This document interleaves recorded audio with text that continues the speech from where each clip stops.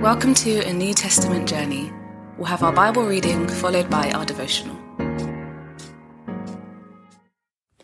At that time, the disciples came to Jesus and asked, "Who then is the greatest in the kingdom of heaven?" He called a little child to him and placed the child among them. And he said, "Truly I tell you, unless you change and become like little children, you will never enter the kingdom of heaven. Therefore, whoever takes the lowly position of this child is the greatest in the kingdom of heaven, and whoever welcomes one such child in my name welcomes me. If anyone causes one of these little ones, those who believe in me, to stumble, it would be better for them to have a large millstone hung around their neck and to be drowned in the depths of the sea. Woe to the world because of the things that cause people to stumble. Such things must come, but woe to the person through whom they come. If your hand or your foot causes you to stumble, cut it off and throw it away. It is better for you to enter life maimed or crippled than to have 2 hands or 2 feet and be thrown into eternal fire. And if your eye causes you to stumble, gouge it out and throw it away. It is better for you to enter life with 1 eye than to have 2 eyes and be thrown into the fire of hell. See that you do not despise one of these little ones. For I tell you that their angels in heaven always see the face of my Father in heaven. What do you think? If a man owns 100 sheep and one of them wanders away, will he not leave the 99 on the hills and go to look for the one that wandered off? And if he finds it, truly I tell you, he is happier about that 1 sheep than about the 99 that did not wander off. In the same way, your Father in heaven is not willing that any of these little ones should perish. If your brother or sister sins, go and point out their fault, just between the 2 of you. If they listen to you, you have won them over. But if they will not listen, take 1 or 2 others along, so that every matter may be established by the testimony of 2 or 3 witnesses. If they still refuse to listen, tell it to the church, and if they refuse to listen even to the church, treat them as you would a pagan or a tax collector. Truly I tell you, whatever you bind on earth will be bound in heaven, and whatever you lose on earth will be lost in heaven.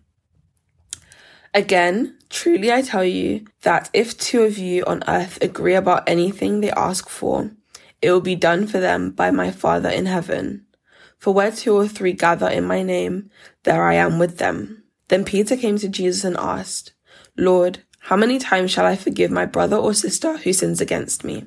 Up to 7 times? Jesus answered, "I tell you, not 7 times, but 77 times. Therefore, the kingdom of heaven is like a king who wanted to settle accounts with his servants.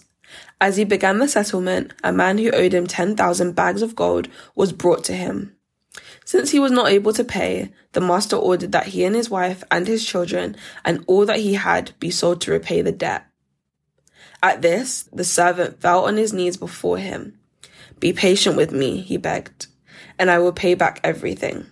The servant's master took pity on him, cancelled the debt, and let him go.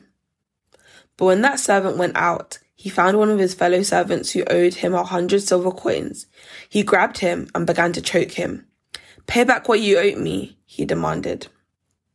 His fellow servant fell to his knees and begged him, 'Be patient with me, and I will pay it back.' But he refused. Instead, he went off and had the man thrown into prison until he could pay the debt. When the other servants saw what had happened, they were outraged and went and told their master everything that had happened. Then the master called the servant in. 'You wicked servant,' he said, 'I cancelled all that debt of yours because you begged me to. Shouldn't you have had mercy on your fellow servant just as I had on you?' In anger, the master handed him over to the jailer to be tortured until he should pay back all he owed. This is how my heavenly Father would treat each of you unless you forgive your brother or sister from your heart."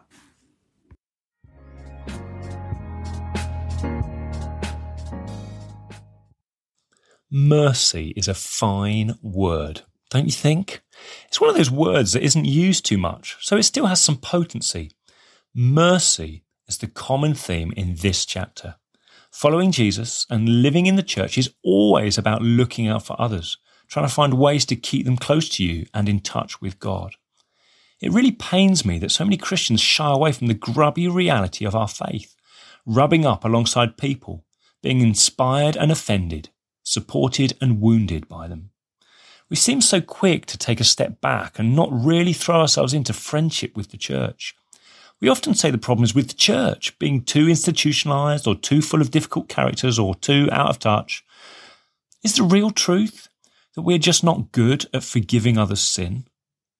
Is the real truth that we're just not good at showing mercy?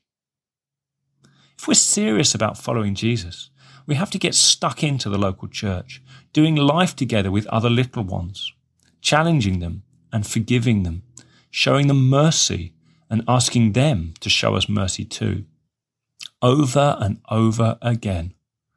All this effort is not just to play happy families. It's the forging of a people in the pattern of the Prince.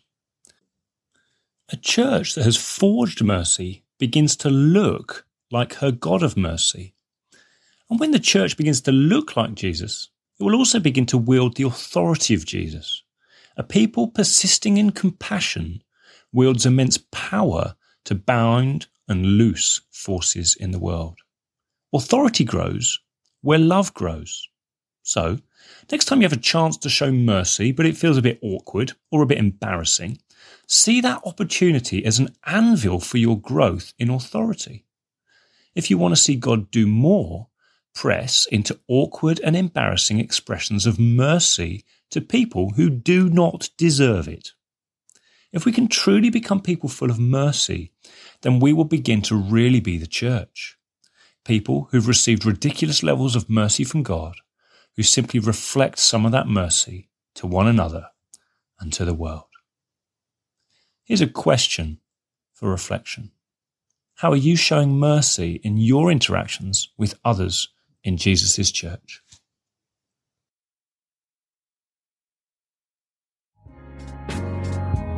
We pray God's word bears fruit in your life. For all the information about the New Testament journey, head to www.anewtestamentjourney.net.